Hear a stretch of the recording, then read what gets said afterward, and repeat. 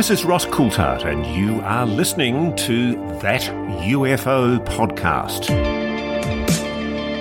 I'd like to thank Laird Superfood for sponsoring this episode. My nutrition has changed a lot over the last year since I decided to look after myself a little bit more, not just for me but my family too. One constant though is my coffee, and you'll know I'm a big coffee lover. It's not just part of my morning but my daily routine. Laird Superfood and their creamers have been a bit of a game changer for me and taken my coffee game to a whole new level. It's the perfect way to not only fuel your morning but your whole day with organic, natural, plant-based ingredients. And for me as a diabetic, there is no sugar from highly refined corn syrup. There's also a huge variety of snacks, baking mixes and protein options for you to try, all made with plant-based ingredients to keep you charged for whatever life takes you. Are you ready to feel more energised, focused and supported? Go to lairdsuperfood.com and add nourishing plant-based foods to fuel you from sunset to sunrise. Use promo code THATUFO at checkout to save 15% off your purchase today. Hi everyone, and welcome back to That UFO Podcast, soon to be rebranded as That Balloon Podcast. My name is Andy, and joining me for a breakdown with a couple of guests joining in later on too is Dan. Dan, welcome.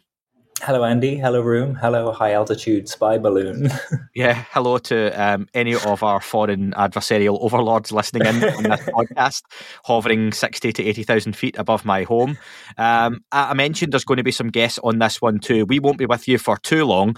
We're going to be joined by Tim McMillan, who is coming in. I spoke to him a few days ago on the whole situation, which we're largely looking at in terms of Chinese spy balloons, adversarial drones. You will be well aware probably of everything that's gone on in the US in the last week in terms of, was it drones, was it UFOs, UAP in the news, all that good stuff. Tim McMillan joined us to break that down and have a really interesting, not discussion, he was making all the good points though about, you know, what this could be, why they are what they are.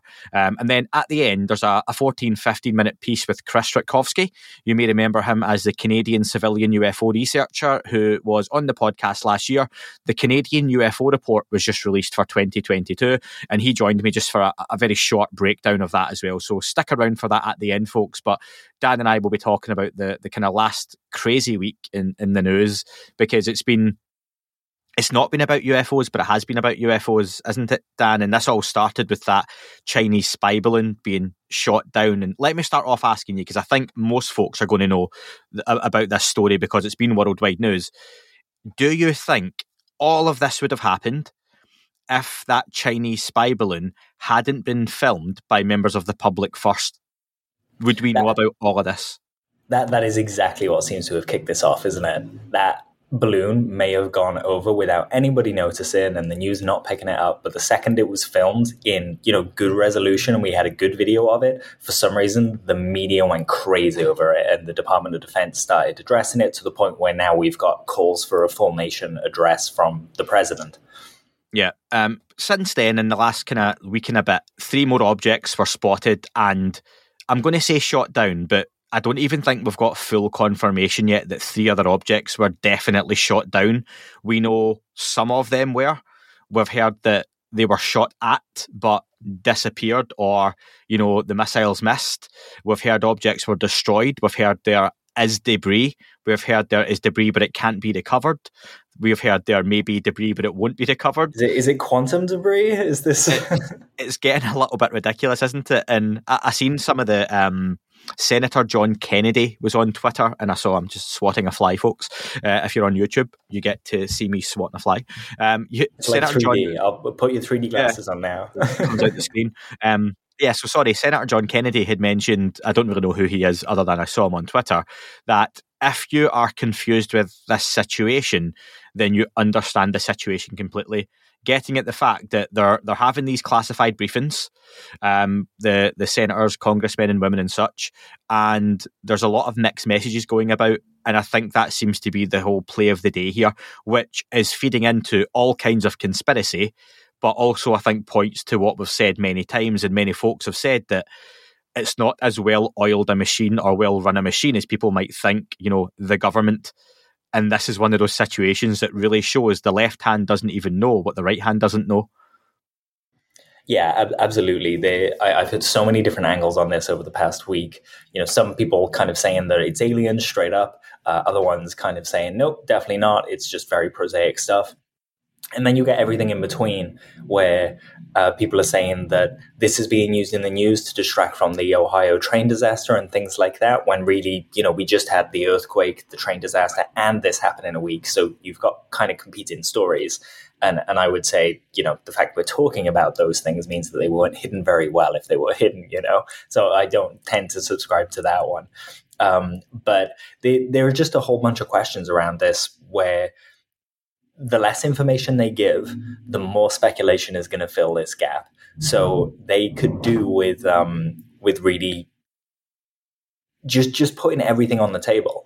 If they have pictures of these objects that they've shot down, which they should, because they went in with sniper pods. We know that they've got infrared pods and they can film these things.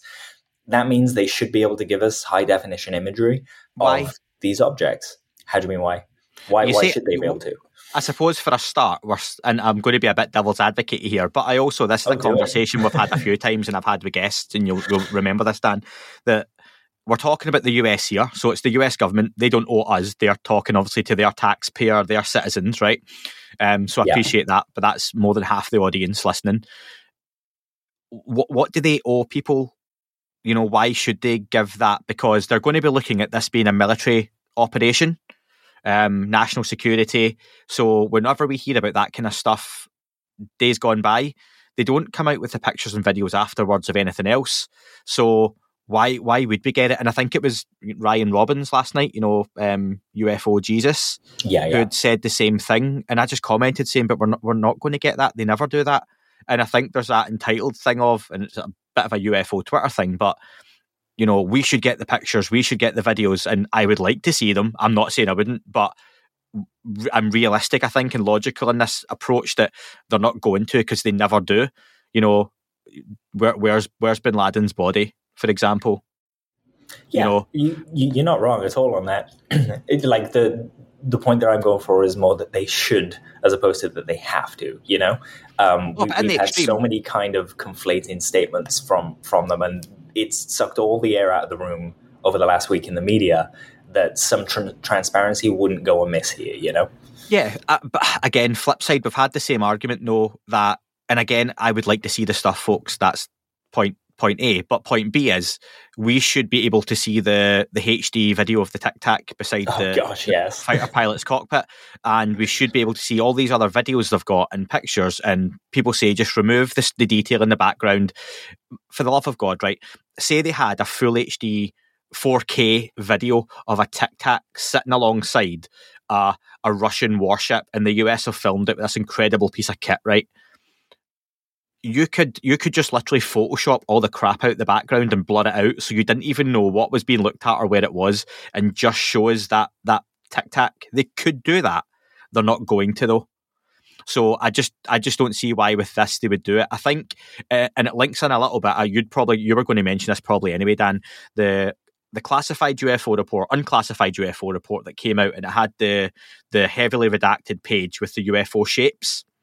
This is the kind of stuff that I'm sure on that page there were going to be some truly anomalous objects. I bet there was a lot of this stuff on there as well. Yeah. So we heard there would have been balloons, but it's not just the balloons, it's the payloads that are underneath the balloons as well, and the equipment that the balloons are carrying. We've heard that one of the objects was octagon-shaped, octagonal. That doesn't mean that's a UAP or UFO.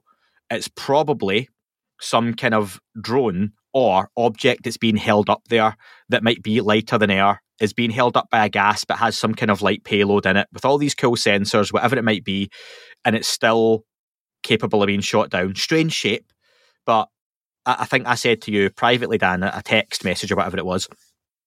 No, it was a phone call the other night when I spoke to you, and I said, is there not a good chance that if China and the US, and let's just include Russia in this, as badly as they're doing right now in Ukraine, we should. These are nice, accessible platforms. So let's include like Uzbekistan and places like that. Scotland, the Scottish military, so any nation or superpower, whatever you want to call it, if they are aware that these other countries are having truly, I'm just going to say UFO encounters, proper non-human alien UFO encounters, why wouldn't you hide your own tech in a way that makes it look like something anomalous, just to confuse them? And Absolutely. that has meant that these things have probably, Jeremy Corbell said it on a news report he was on, these things have probably been up there for decades spying, whether that's balloons or drone type objects. And pilots have been so scared to report on them because they're going, oh crap, is that one of those UFOs? I can't talk about this. But actually, it's been some kind of Chinese drone. What we're not saying, and I'm not going to speak for you, Dan, but I'm 100% sure you'll say the same thing. That doesn't mean all these UFO reports were all balloons and drones and spy tech. But like we have said all along, and it's on numerous episodes, a lot of these reports, including the 50-odd% that are unexplained in the UFO report from the US, from Arrow, from the Canadian UFO report and such, a lot of these unexplained are still going to be those types of objects, foreign tech, really cool tech, really basic tech being unidentified, and everything in between. There's still a small number that are really anomalous and unexplainable. And that's the stuff that we're really interested in. But I think this has just highlighted it, because now, and you're going to probably summarise this better than me, now that the reporting has changed and becoming more frequent, now the parameters of what they're looking for has increased. All of a sudden, they've opened their eyes a little bit more and went, there's stuff in our skies we didn't know was there that we should have known was there. And what they're going to find is a whole load more of this kind of stuff. But hopefully, along with that, they're going to also, I think Tim McMillan in the interview with him speaks about, fishing for tuna. If you cast a bigger net, you're going to get more tuna, but you're also going to get a whole lot more crap in along with it as well. And this is what you're going to kind of sift through. That's a good analogy, yeah. Because, we heard that the whole reason that they're seeing these things is because they opened up the filters, which just means that basically everything that we know about has a fingerprint. So like an ICBM launch, that flash of the initial launch of the missile, that will be a signature, and a satellite will see that and kind of go, hey, that's an ICBM. And in fact, that very signature has been to blame for a whole bunch of like false alerts and things like that over the decades. But unless that fingerprint is in the database, they won't be able to identify it with the various satellites and systems. And we've heard before people tell us that certain radars can pick up things the size of baseballs, miles away. And I've got to say, I think they toot their own horn a little bit too hard because these things are bigger than that, and they went under the radar, like literally, they were missed. I think you're absolutely right, and we have discussed it before that the data that's outside of those signatures tends to get discarded because they'll kind of go, it's a bird, it's a child's birthday party balloon, and they'll ignore them. So if you know that filters exist, why wouldn't you lean into the outer edges of those filters if you were an adversary? And especially at this kind of cheap level as well.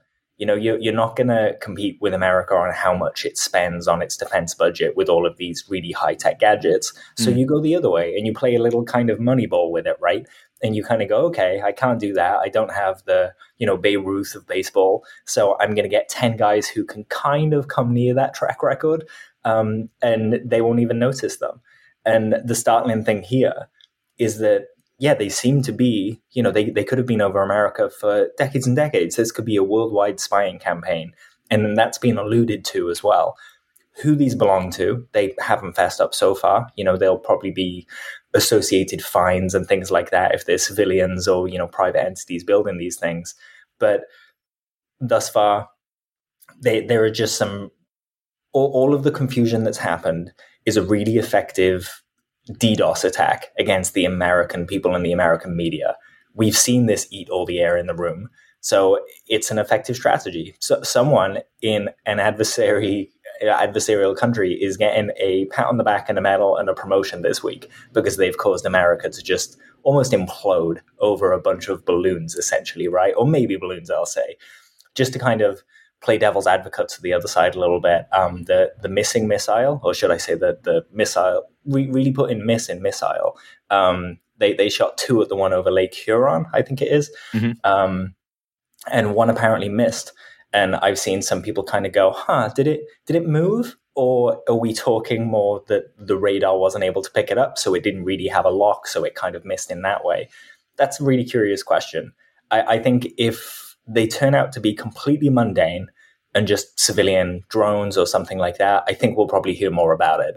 If it's more sensitive than that, like you were saying about the adversary platforms like drones and things like that, if it's something that they don't want the enemies to know that they know about, then they won't say anything more. So you can kind of see what it is by how they're acting. But again, they're playing into all of these conspiracy theories by just not talking to us about it. So yeah, there's a little bit of transparency they could do better with, but this is unprecedented. 10 years ago, we'd never get this conversation or this level of conversation. Just goes to show how far we've come. Should have sent Tom Cruise up, because if you watch Top Gun Maverick, he was pretty dead eye, wasn't he? With no locking system, yeah.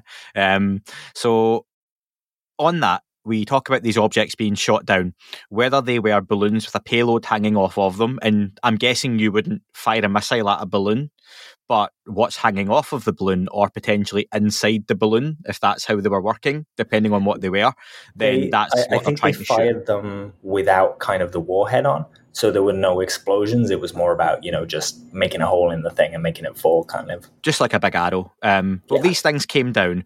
I've heard from someone, one of them came down broken up, and it was like glass-like material. Again, that's at the moment hearsay, though. Same, yeah. We've heard that they've been broken up. We've heard that they have disappeared or lost the wreckage. How much that's true, we don't know. And I would say it's just as likely that they've absolutely found the wreckage and say it's China's stuff. They just don't want China knowing they've recovered it. So that would make sense to me, but it's equally as likely we don't know where it came down. Maybe it was too small to find. Maybe it's gone into ice underwater, and in that case, it's just really, really difficult to recover. Just on that front, I just wanted to touch on, because I've seen a lot of people kind of say, how can they be tracking it and then not know where it lands? And even when meteors are coming into the atmosphere, there's a debris field that's kind of mapped out. And depending on a whole bunch of different factors, including whether it just hits a bird on the way down or something, it can go anywhere in that area. There are still plane crashes that we haven't found. So It's hard to find things, and it's hard to find small things. And I have read that the one in Alaska, at the very least, landed on an ice sheet that's actually moving. So they're having to kind of model how the ice sheets move and break up to try and figure out where it landed and where it will be now. It's remote control ice sheet heading back to China. Yeah. Nice, I like it. Yeah.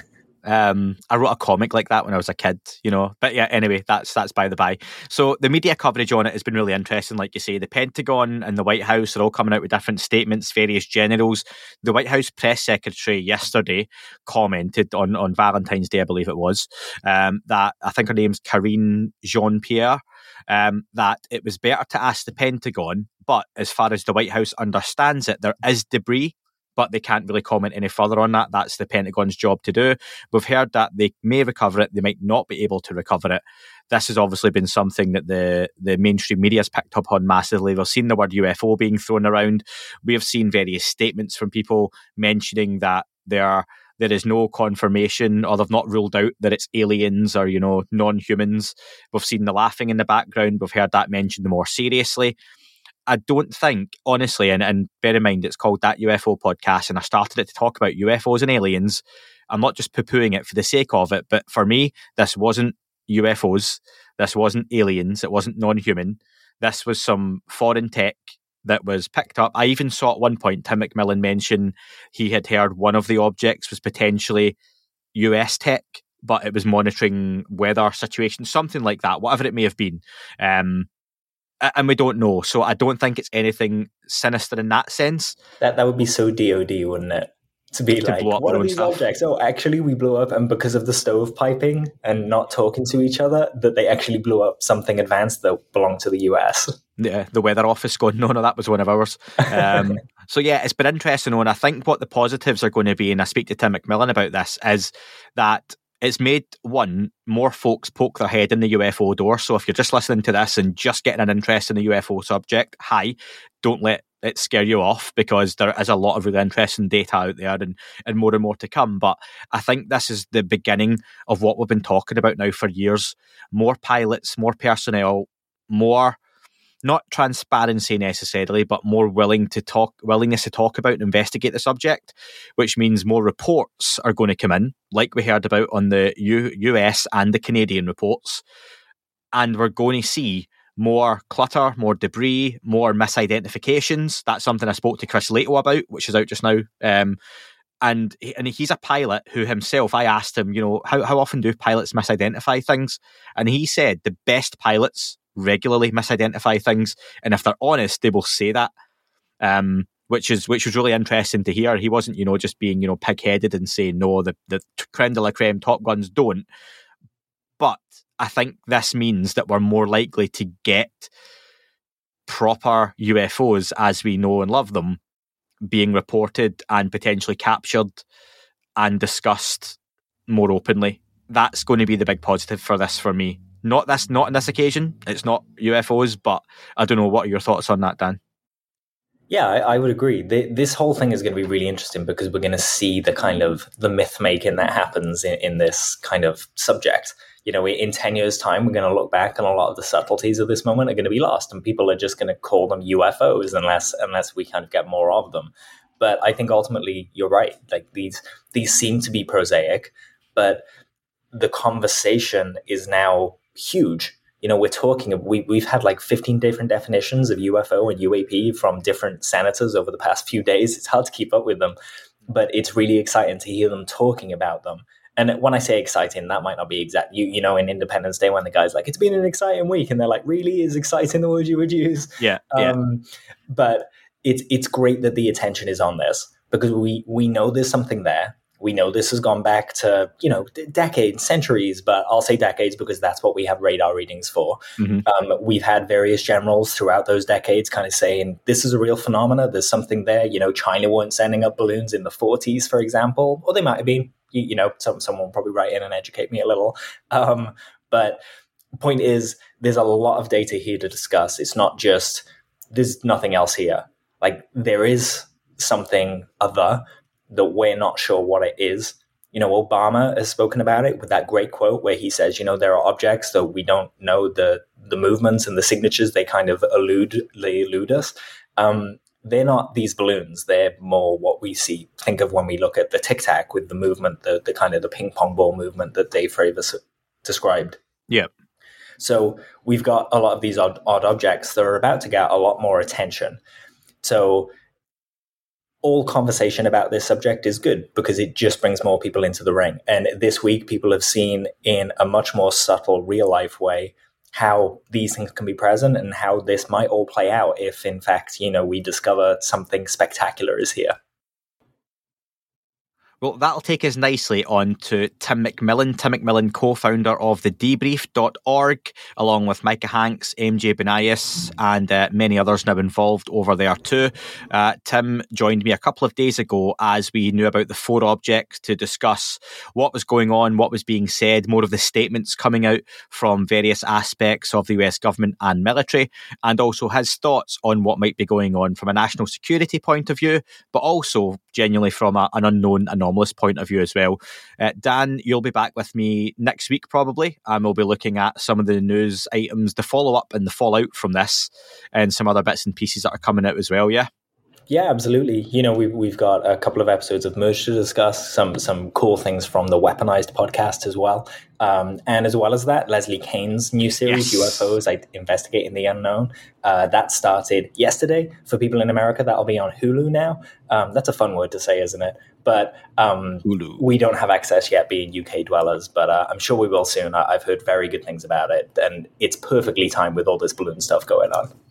Absolutely, yeah. And any other news that kind of drops in the meantime. Once Tim McMillan's finished, we'll go straight into the kind of 14-minute piece with Chris Rutkowski. And Chris joined me, civilian researcher from Canada, to talk about the recently released Canadian UFO report, covering UFO reports in Canada, as it says on the tin, from the year 2022. So really interesting one there to finish off too. So Dan, thanks for joining me.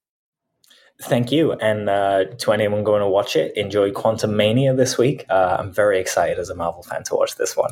Yes, I've got my tickets for Saturday morning. So yeah, looking forward to seeing that Ant-Man on the big screen. Little man on the big screen. There was some kind of joke there and I've messed it up. Leave it in though. Here's Tim McMillan. I'd like to thank Paperlike for sponsoring this episode. Something that's always held me back from making more use of my Apple Pencil for notes is the feeling across the screen. It still felt like I'm writing on glass, especially when scribbling notes for podcast episodes. Paperlike have very much changed how I use my existing iPad, and it's giving it a new lease of life. Paperlike is perfect for anyone who draws and writes using an iPad and an Apple Pencil. The surface of the Paperlike is coated using nanodots, tiny microbeads that are designed to add superior stroke precision when you drag the Apple Pencil across the screen. Every Paperlike comes in a set of 2, so you'll always have a spare in case you need. I'm no artist either, but my kids certainly approve of using it to draw and doodle, and I can have peace of mind the screen underneath is completely protected. To pick up your Paperlike, head over to paperlike.com/thatufo, click Buy Paperlike and select your iPad size. Plus, shipping is completely free. Ready to do more with your iPad? Then head over to paperlike.com/thatufo to get started. Joining me to discuss the latest on the unidentified objects being shot down over various parts of the US and Canada, and potentially outside of which, I have co-founder of thedebrief.org and journalist Tim McMillan. Tim, welcome back to the podcast. Hey, Andy, always good to be here, man. Thanks for having me on. Weird times. Yeah, very strange times. And I've just said to you, I'm glad you think so too. Now, we're discussing, and I've just been discussing with Dan, if I get this edited correctly, the reports of, well, it's not even reports, we've seen the video, haven't we? This all started a week ago or so with a balloon hovering over the United States. It was filmed by a few people. They saw the object sitting in the sky, good camera zoom. They managed to get a good picture of a quote-unquote UFO. Mm-hmm. And we quickly found out it was a Chinese spy balloon and was floating up there, didn't we? Yes. What were your thoughts at the time when we first saw that story breaking?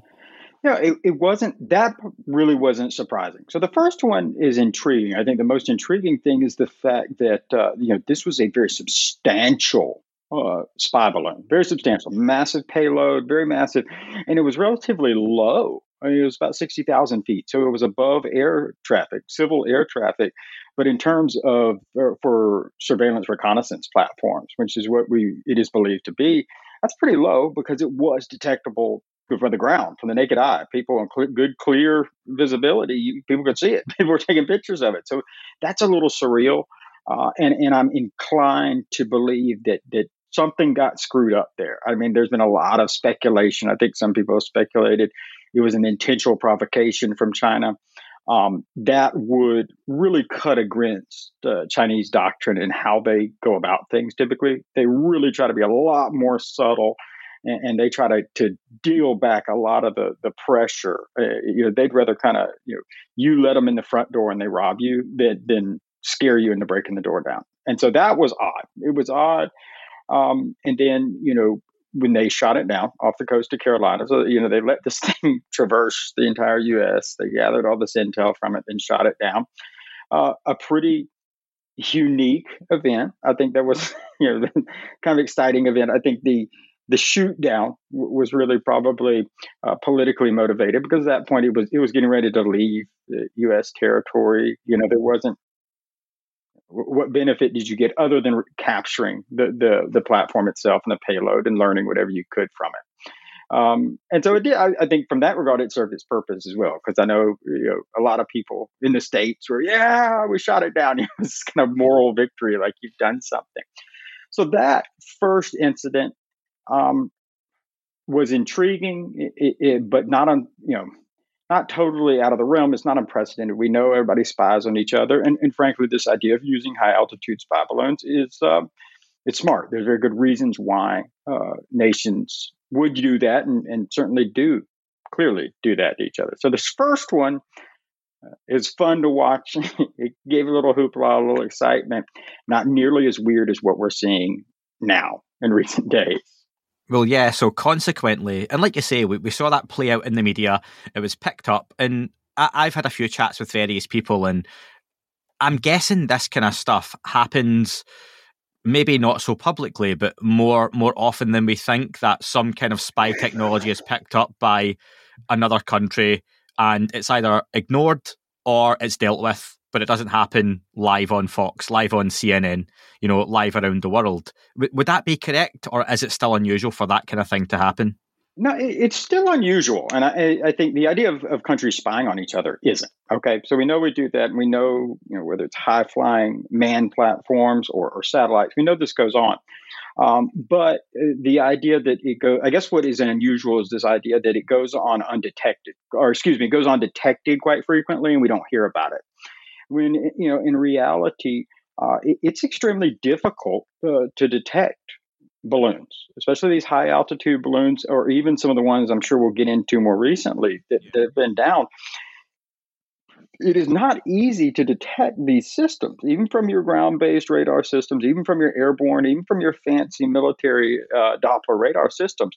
I think people, to a certain extent, have an idea of any radar capability. So it doesn't even matter the United States, but anybody's nation, this belief that they have this omnipotent view of their sky. And they're like, oh, yeah, of course, this stuff probably floats in all the time. They just ignore it. They don't shoot it down. It doesn't make news.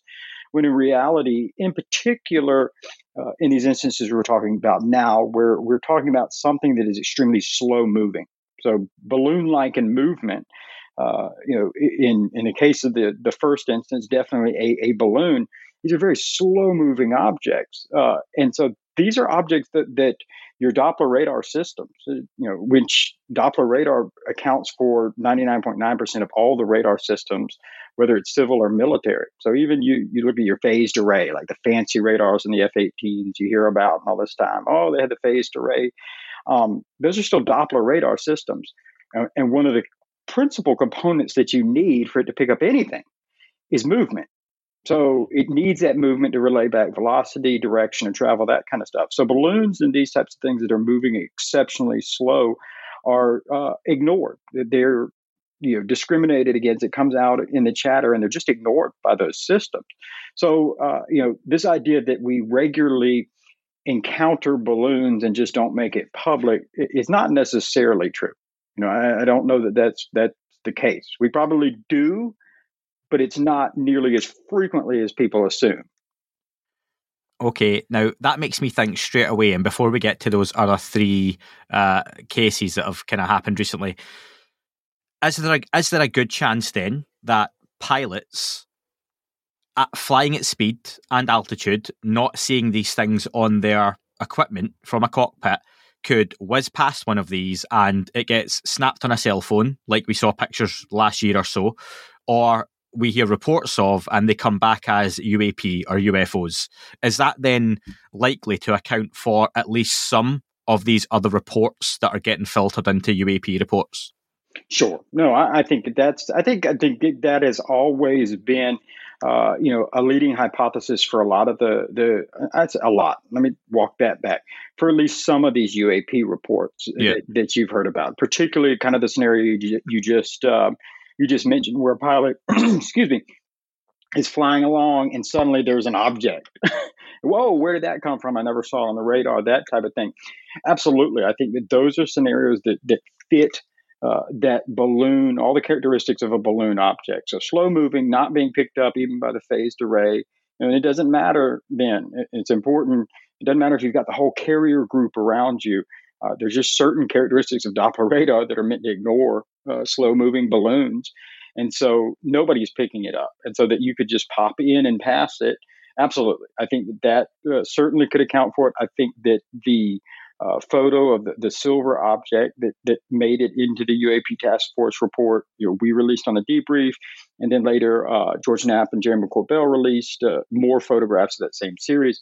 I think even when we first reported that, we said, it looks like a balloon, everybody. We don't know what was weird about it, that kind of thing. And I think it certainly was included in the reports as objects that are in restricted airspace that are indeed unidentified. And in that particular series with those photographs, I think there may have been some other characteristics with it that have made it odd as well. That could be consistent with some type of surveillance or spy balloon. So that odd characteristics could be, that it was putting off some emissions. I don't know. But that doesn't necessarily mean that there's anything beyond that per se. So I think that definitely could account for that. On the flip side of that, the odder thing is where you exactly flip that scenario. And we heard that same thing with a lot of the pilots, the 2014, 2015 East Coast, where you had, Ryan Graves has spoken to this, where they were getting radar returns, but not seeing them visually. So that's the opposite. Balloons, very slow moving objects, you wouldn't pick up on radar, but you would see visually. So that's a little bit interesting. And I think in those cases, that's much more difficult to just automatically say, oh, put in that balloon category. And so, but yeah, I think certainly there's plenty of instances where that certainly could have happened. I think there's been if anyone's on the social media chat the last week or so, there's a lot of people on both extremes of the camp of, look, this explains that all UFO sightings are balloons. And there's also the folks who are very set in their ways that know these are definitely alien spacecraft of some type, and the governments are keeping this all secret and using balloons. And it's been difficult to wade through that and find that logical discussion in the middle at times, where to say, look, you can't account for either or for these all being one thing. So that first one we definitely know was a Chinese spy balloon. It moved on though, didn't it? That all of a sudden another object was picked up, and then another, and then another. So we're at the point now, as we record this, it's the 13th of February, and in the last, 12 hours or so, a fourth object has been tracked, confirmed. What is going on, Tim, that we've now got 3? And if you want to just share your thoughts with these. Now it is getting weird. It really is. This is strange. And I will say at this point, what we know right now, and I've seen those same extremes that you mentioned on social media and Twitter, like, this all proves they're balloons. I think that it's extremely early and presumptuous to say that even the 3 and 4 objects, in recent days, so past the Chinese balloon, to conclude that those are balloons. I think that that's too early to conclude. In fact, the Pentagon has been very strangely and forcefully refused to describe these as balloons and continues to call them objects. And we had NORAD's commander do a press conference last night during the middle of the Super Bowl of all things, saying that he would not categorize these as balloons. So I think it's early there. These are objects. And so a couple of things that are strange here. First, that we're picking them up. So everything I just described before about how difficult it is to pick up slow-moving objects or balloons. So the fact that we're picking them up is intriguing. The fact that we're picking them up with a frequency we have seen in the last couple of days suggests to me that perhaps after the first spy balloon case, NORAD has at least put some of their radar systems, some of their air defense systems, they've dialed up the frequency. And the best way to explain it is they discern it. So you're spinning out these Doppler radio frequency waves. But if you spin out too many of them, they're going to be absorbed and returned to you from every object encounter. So mountains. So you're talking about Canada and everything. It's bring back the mountains. You're going to get clutter. You hear that term.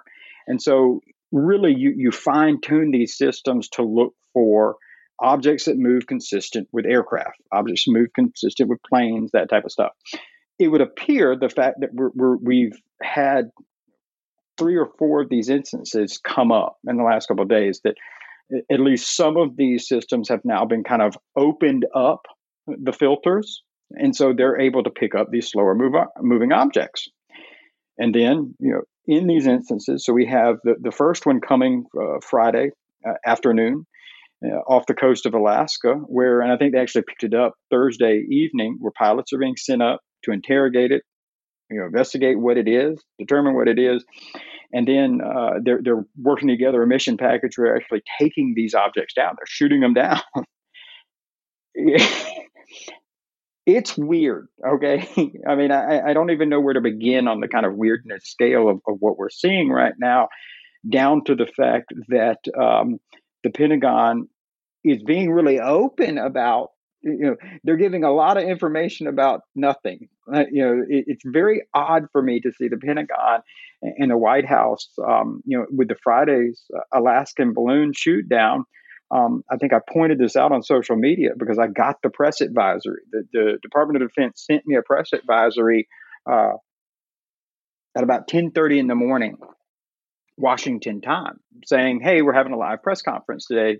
I thought, this is weird. They usually don't schedule out. It was unexpected. So I'm like, this is interesting. Something's going on. You always know then. Usually it's we've done some kind of terrorist mission. There's something. We've killed an ISIS leader. So I was like, all right, so I better stick around to watch this.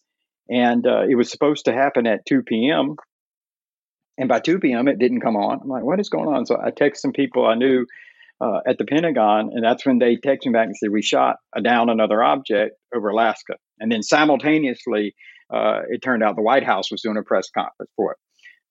But they had shot this object down at 1 p.m. And so it's this weird, they announced the press conference that they were going before they shot it down. So it's like, whoa.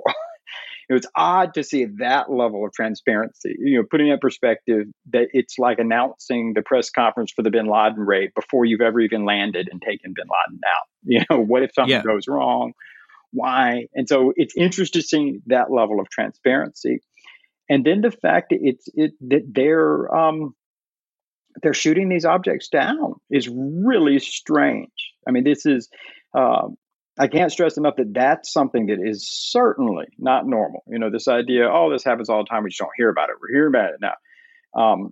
I can't think, and I've spoken to numerous other people in the military, outside the military, defense, and nobody can think of a similar set of circumstances where we've started shooting down objects, even over the continental United States, which apparently by NORAD's own, NORAD's commander, at least as recently as last night, his press conference, that apparently posed no threat, physical safety, military safety.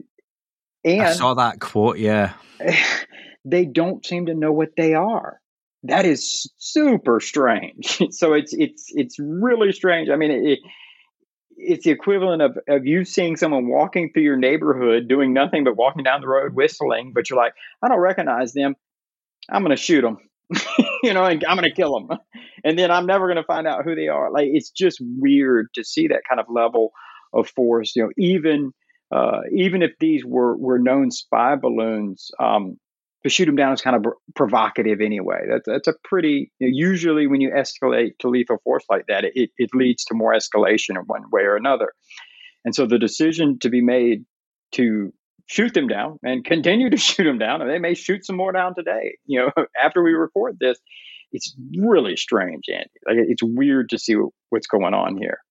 So do you think there's a sense of confusion from within the military, or is this something that is playing out publicly one way, but maybe they do know what's going on, and this is a bit of a distraction tactic on both sides? What's your gut telling you?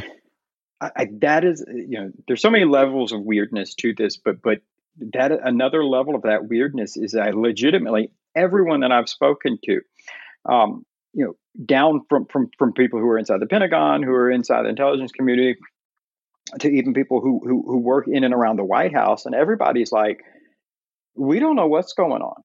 And so it's this really strange thing so now we're, almost 3 days past the shoot down of the object in Alaska. And I do not believe, based on everything that I've heard at this point, I do not believe that they still do not know what they shot down. They have not recovered that object.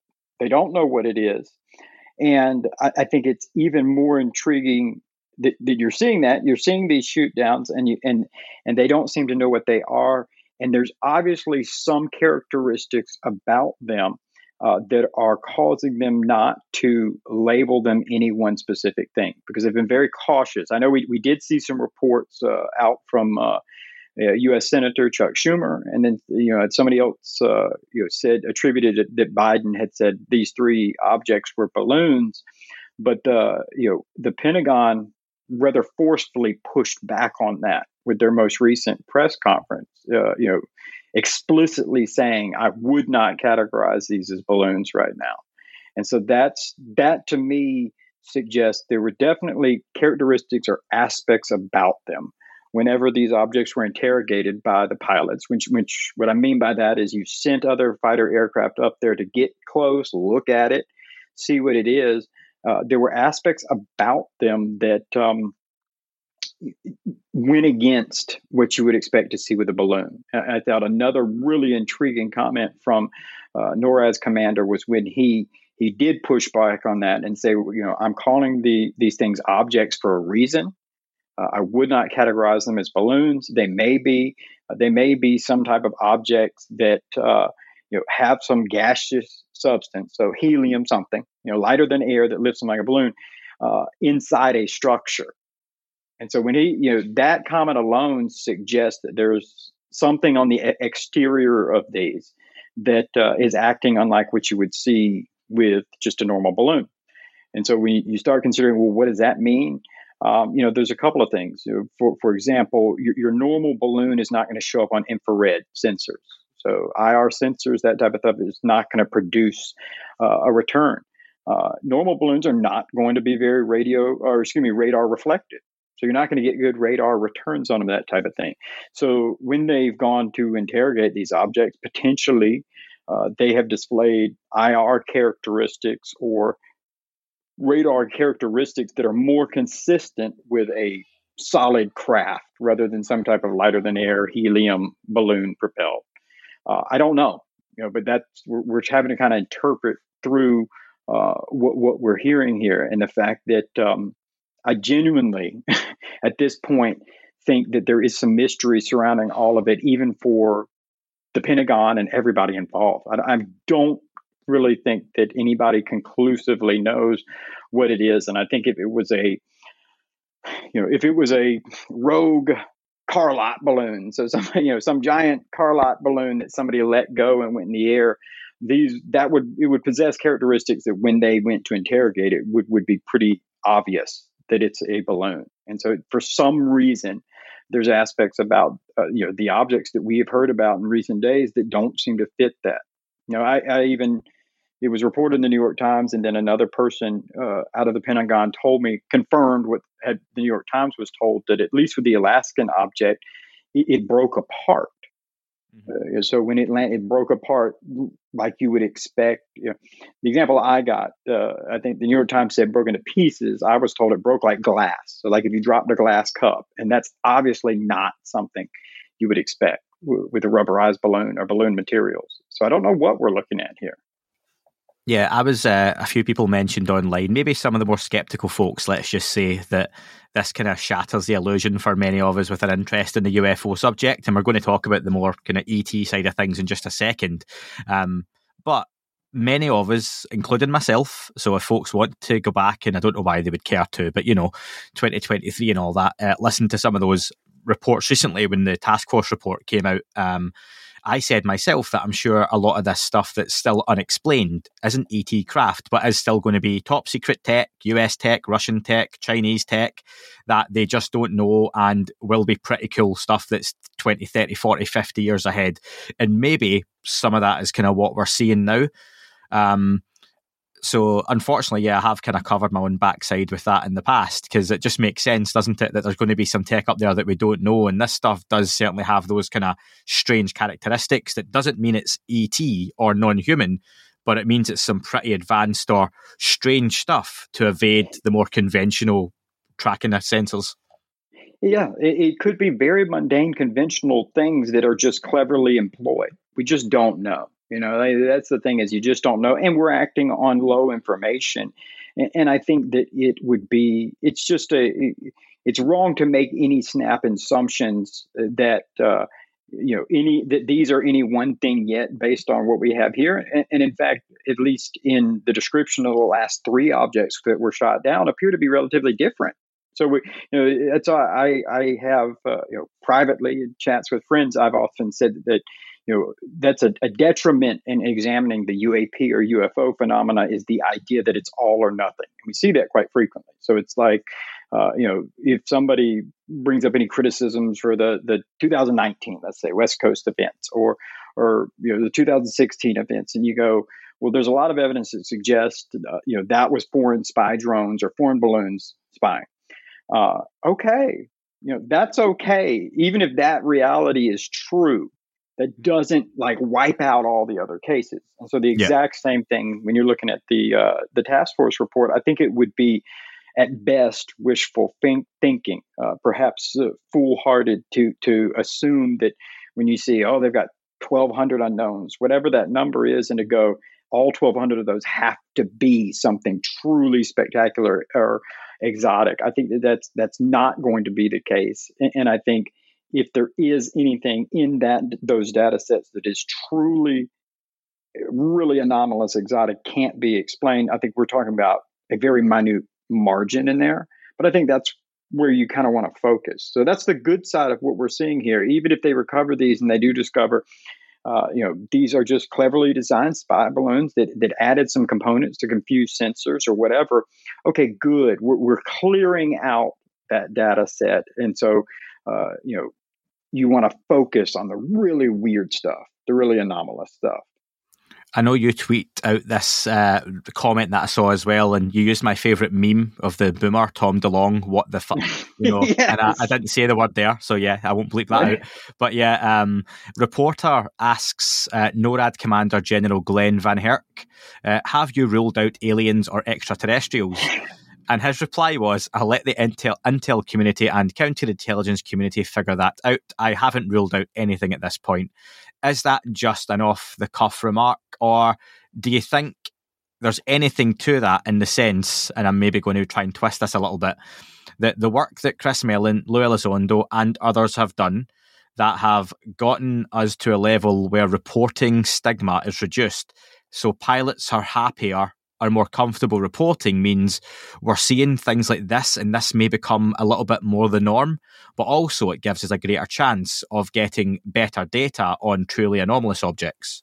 Sure. I mean, this is what if nothing else, what you're seeing, as odd as it seems in the past couple of days. I mean, this is what you want to see in the fruits of that labor of whether the now the Arrow or the UAP task force, whatever you want to call it. But the idea of taking incidences where you're seeing unknown, unidentified, and potentially anomalous objects in the sky, you're taking those seriously. You're encouraging that reporting, and you're encouraging follow-up investigation and interrogation of those things. This is what you want to see. And so, yes, I think that's overwhelmingly a good thing, because just like I said, if we're opening up those Doppler filters right now, we're bringing in stuff we normally wouldn't. So slow, especially slow moving objects. Those are the kind of those extreme mediums where oftentimes when it comes to UAP, people describe they're hovering for extended periods of time and they're not moving. Well, that's invisible to Doppler now. But now if we're getting those reports, or if we're opening up those Doppler shifts, now we're picking up that, or extremely fast moving can equally be discounted. The Doppler radar is not going to pick up a meteor coming in. It's moving too fast. It's like, that's a meteor. But now if you're opening up those filters and you're looking for things that are moving faster than craft should, or they're stationary or moving slower than craft should, now you have the potential to pick up some of those really unusual things. And so I think it's all a good thing. And I think that you're definitely going to, as you go through that process, you're going to get a lot more mundane things that aren't weird now that you're looking into it. But the only way that you're going to get the weird is you've got to open it. You got to open up that net and see what you catch. You're not all going to catch tuna, but what you don't throw back, you may very well catch some big trophy fish here. And I think that's what people are looking for. It's a really interesting, it's interesting. It's been interesting watching it, you talking about it from the UFO perspective, because I mentioned this to friends yesterday. I said, it's so weird because I've heard for like 5 years, people saying, some of these objects are non-human crafts. These are extraterrestrials. There's something going on, even down to the fact that the belief that the government is preparing to disclose that they've recovered wreckage of crashed extraterrestrial materials. I was like, I've heard this for years. I was like, now the government's shooting down stuff, going, I don't know what it is. We don't know what it is. NORAD commander's like, I don't know. Maybe it's aliens. I don't know. And I was like, but the same people who were telling me it was aliens and we have crashed materials are like, no, it's nothing weird. This is going to be normal. They're screwing us over. And I'm like, wait a minute. Was that the same government that was supposed to disclose it to you? So, I don't know. It's an interesting scenario all the way across the board, down to this. We have this bizarre reverse Roswell going on now, where instead of the government coming out saying, hey, we've recovered, crashed something, and here's what it is. Oh, never mind, it's just a balloon. Now they're coming out going, hey man, we're shooting stuff down and we don't know what it is. So strange. I want to wrap up, Tim, 'cause you've been really good with your time. And just my own thought being that if this technology is, say, China spying on the United States, and they know for a fact the United States tends to ignore or avoid objects that may be truly anomalous in terms of reporting or tracking, and be a bit more evasive with it, then you might as well hide your own spy equipment in some kind of form, like Micah Hanks reported just 16 hours ago, according to his tweet, octagon-shaped spy balloon, because they're just going to ignore that, or it'll be laughed off, or it won't be picked up on radar. So it would make sense to me use that kind of against them a little bit. I just want to ask you one last thing. How do you see this playing out over the next few days and weeks? Is this going to fizzle out or go out with a bang? That one's hard to predict, because it's one of those things where when they shot the object down over Alaska, I thought, man, this is really strange. What are we going on here? And then it wasn't, 12 hours later, they're like, hey, we shot another one down in Canada. I'm going, what? In fact, I originally, when I heard that they were tracking a object, an unknown object over Canada, I made the joke that, the U.S. was over there saying, you want us to kill them? We'll come shoot them. And then it wasn't 10 minutes later that they announced, US F-22 shot it down. I'm going, oh my God, they did that. They did it. And then, watching it kind of live play down last night, I was in a good position yesterday where I was able to watch the NOTAMs and kind of watch the flights as they took down the object yesterday. It's surreal. So I wouldn't have thought any one of those would have continued to play out. So it's hard to say when it's going to stop. I'm extremely intrigued because, to my knowledge, they have not announced and nobody's acted like they have recovered the wreckage from any of the last three shootdowns. And so that's going to be a really interesting thing to kind of look out for and watch. And I think that's, that's where the odd immediate transparency of saying, we did this, we shot these things down, we don't know what it is. That comes back to haunt you if they don't recover them. Let's say, the one in Alaska supposedly went down in really icy, frozen water. What do you do if you don't recover these? What is that? Same with Lake Michigan. So it's this weird. It's a great time to be alive, Andy. I'm sitting here wondering what's going on. Whether we're looking at the birth of new Roswell myths if they don't recover these, or are we looking at legitimate Roswell realities type thing? Or are we just talking about we live in an age of unprecedented surveillance and an age when countries are now being more aggressive and provocative toward each other? And so we know that the latter there is true. It's just interesting. It's a very, very interesting time.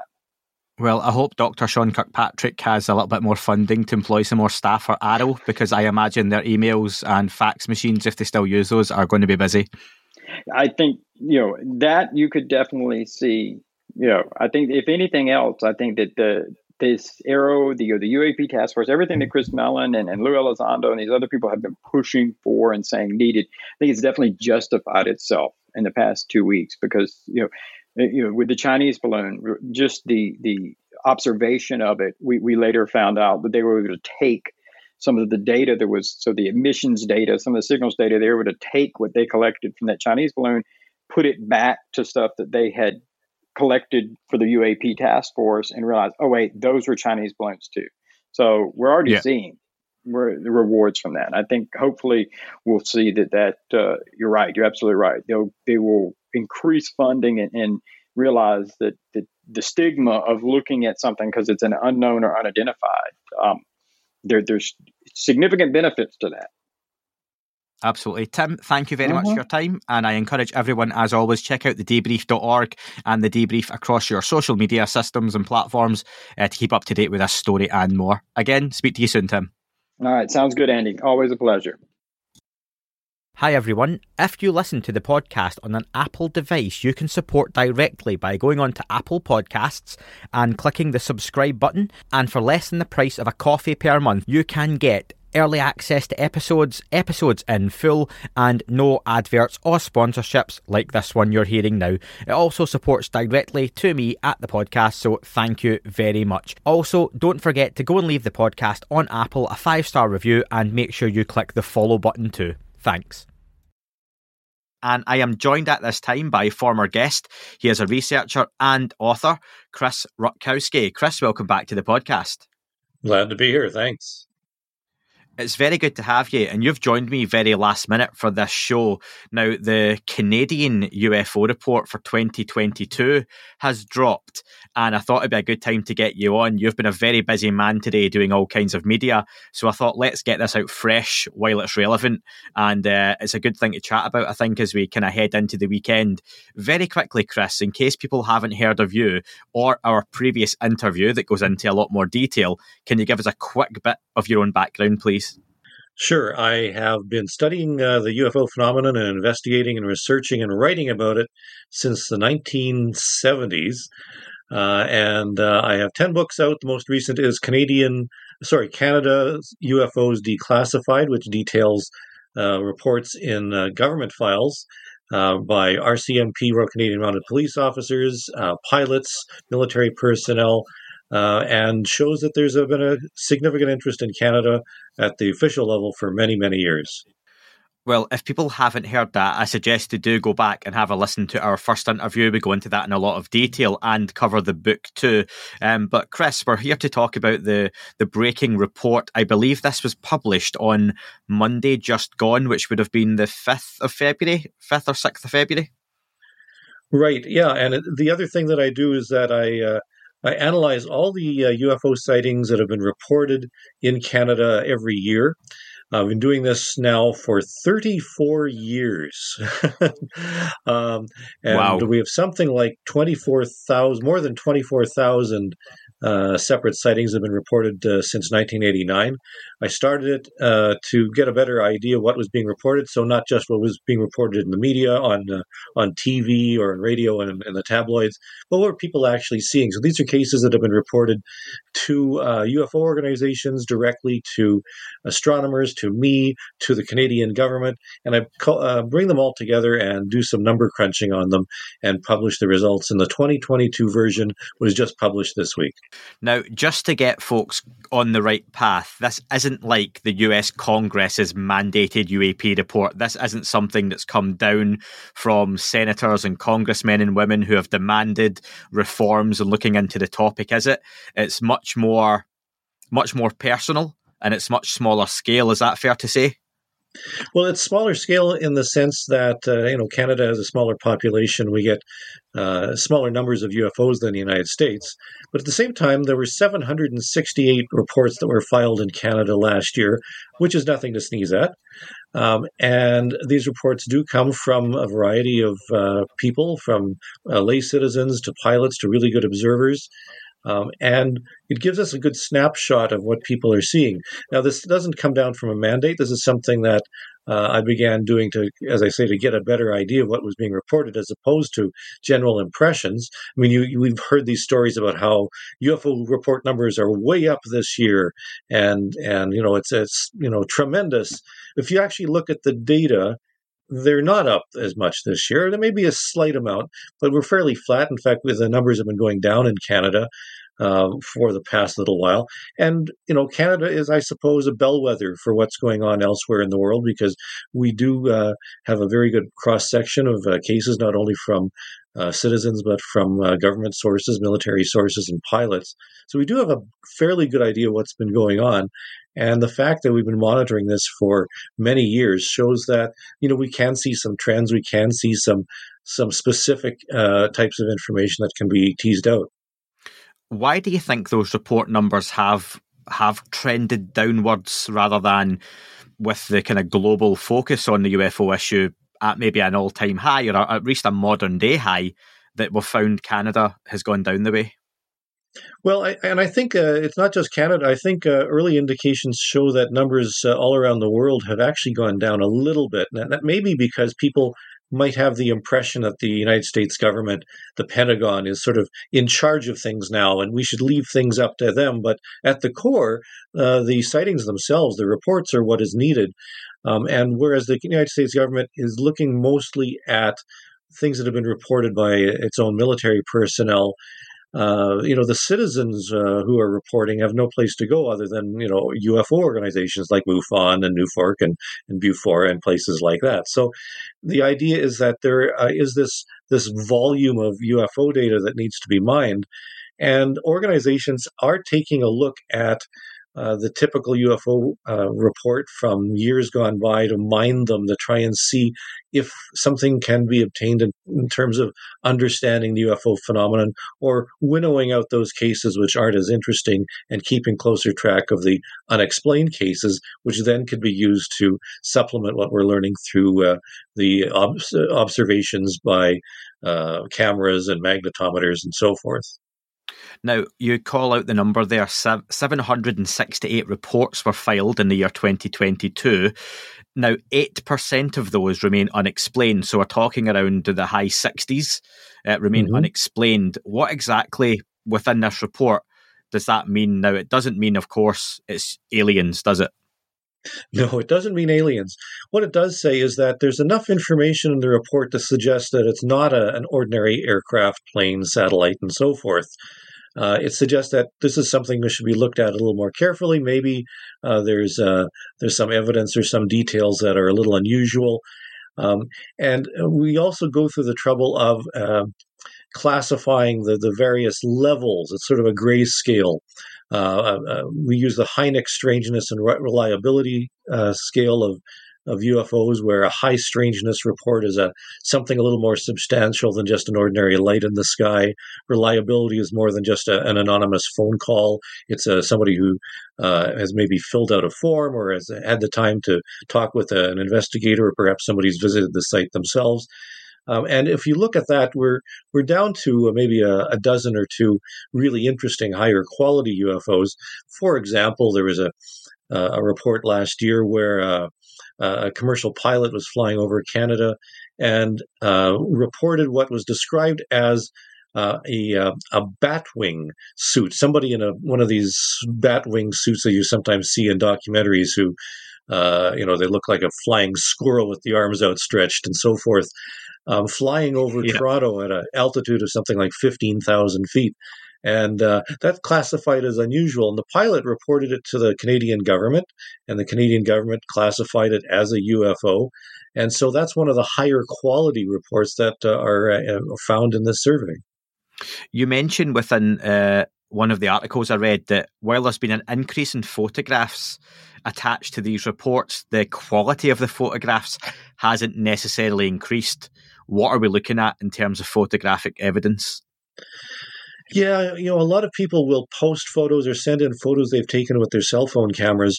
And unfortunately, cell phone cameras are not designed to take images of distant lights in the night sky. They're great for taking photos of cats, for example. Really good at taking pictures of my cat.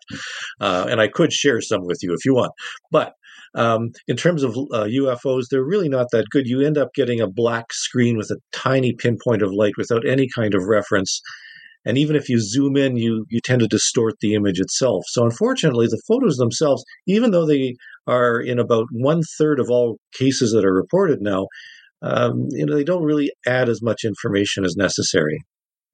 What might be interesting there is and I'm not sponsored by them, God, I wish I was. Samsung, please get in touch. But Samsung's S23 Ultra is about to be released, and the big point some of the reviewers are pointing at online is that the 100 times zoom on the 200 megapixel camera seems to pick up the moon in fantastic quality. We're used to seeing the moon through a camera phone as, like you say, that little ball of light, and you can't really make out any detail.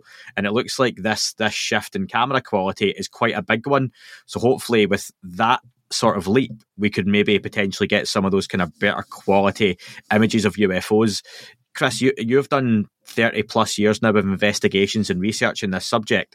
Do you have any advice for anyone who is going to take a picture of a UFO where it is a light in the night sky and their camera's maybe just not up to the job of capturing it in all its quality?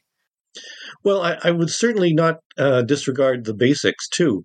What time was it taken? What direction in the sky are you looking? Was it in reference to another light in the sky, a planet? How was the moon in the sky at the time? How far away? the compass direction? Is there a building that you could maneuver in the frame of view to get it in relation to? All of this will help in us trying to better understand where this thing was, what was seen, and how it was moving. The idea is to get it in terms of a frame of reference, and all of that helps to better understand the UFO phenomenon. And I wonder, are we getting an increase in the number of Canadian military reports like we're seeing in the US?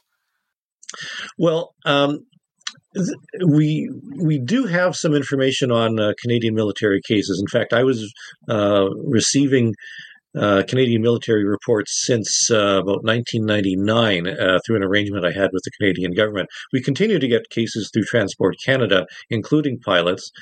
So we have some information.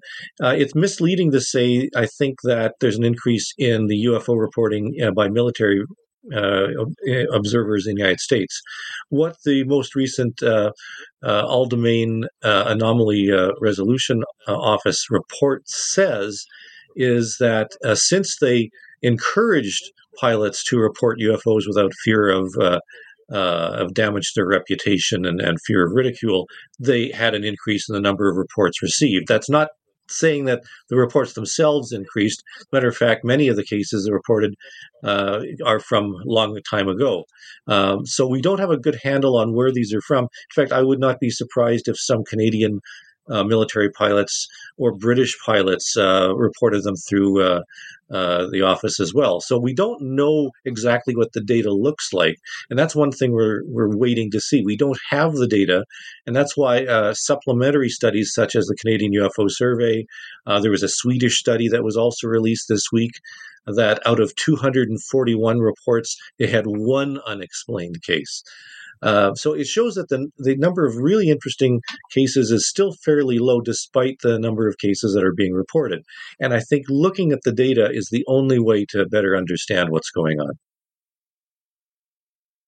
Ultimately, what is this report and others like it coming from Canada going to do to help, or is it going to help progress the UFO topic?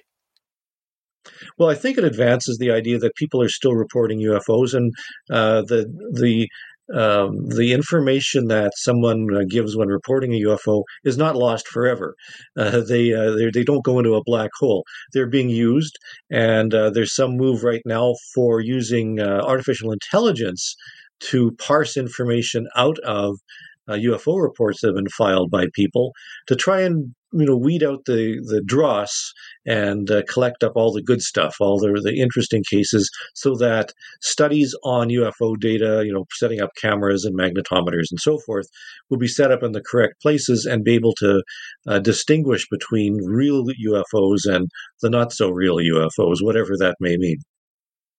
Chris, you've been a busy man today, and I appreciate you jumping on very last minute to record this with me. Thank you very much. And do you want to just tell the listeners how they can get a hold of you and also a copy of your work as well? Sure. My most recent book is Canada's UFOs Declassified, available on Amazon. You can look me up that way. I'm also quite a bit on social media at Ufology Research on a number of platforms. I'm also one of the admins for UFO Updates on Facebook, one of the groups. And my blog is uforum, uforum.blogspot.com. And I've added a bunch of posts about the Canadian UFO Survey, including the entire report. Well, I'll have all of those linked in the description to this podcast as well. Chris, thank you very much for joining me. Thanks, Andy.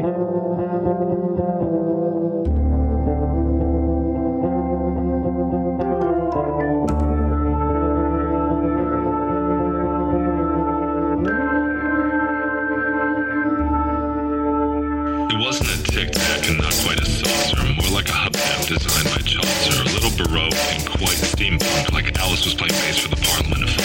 The little fucker hovered right outside of my window, and when I shoved out the screen, he made it an issue. I don't think he expected me to see his ass, but I'd had some champagne and smoked a little around.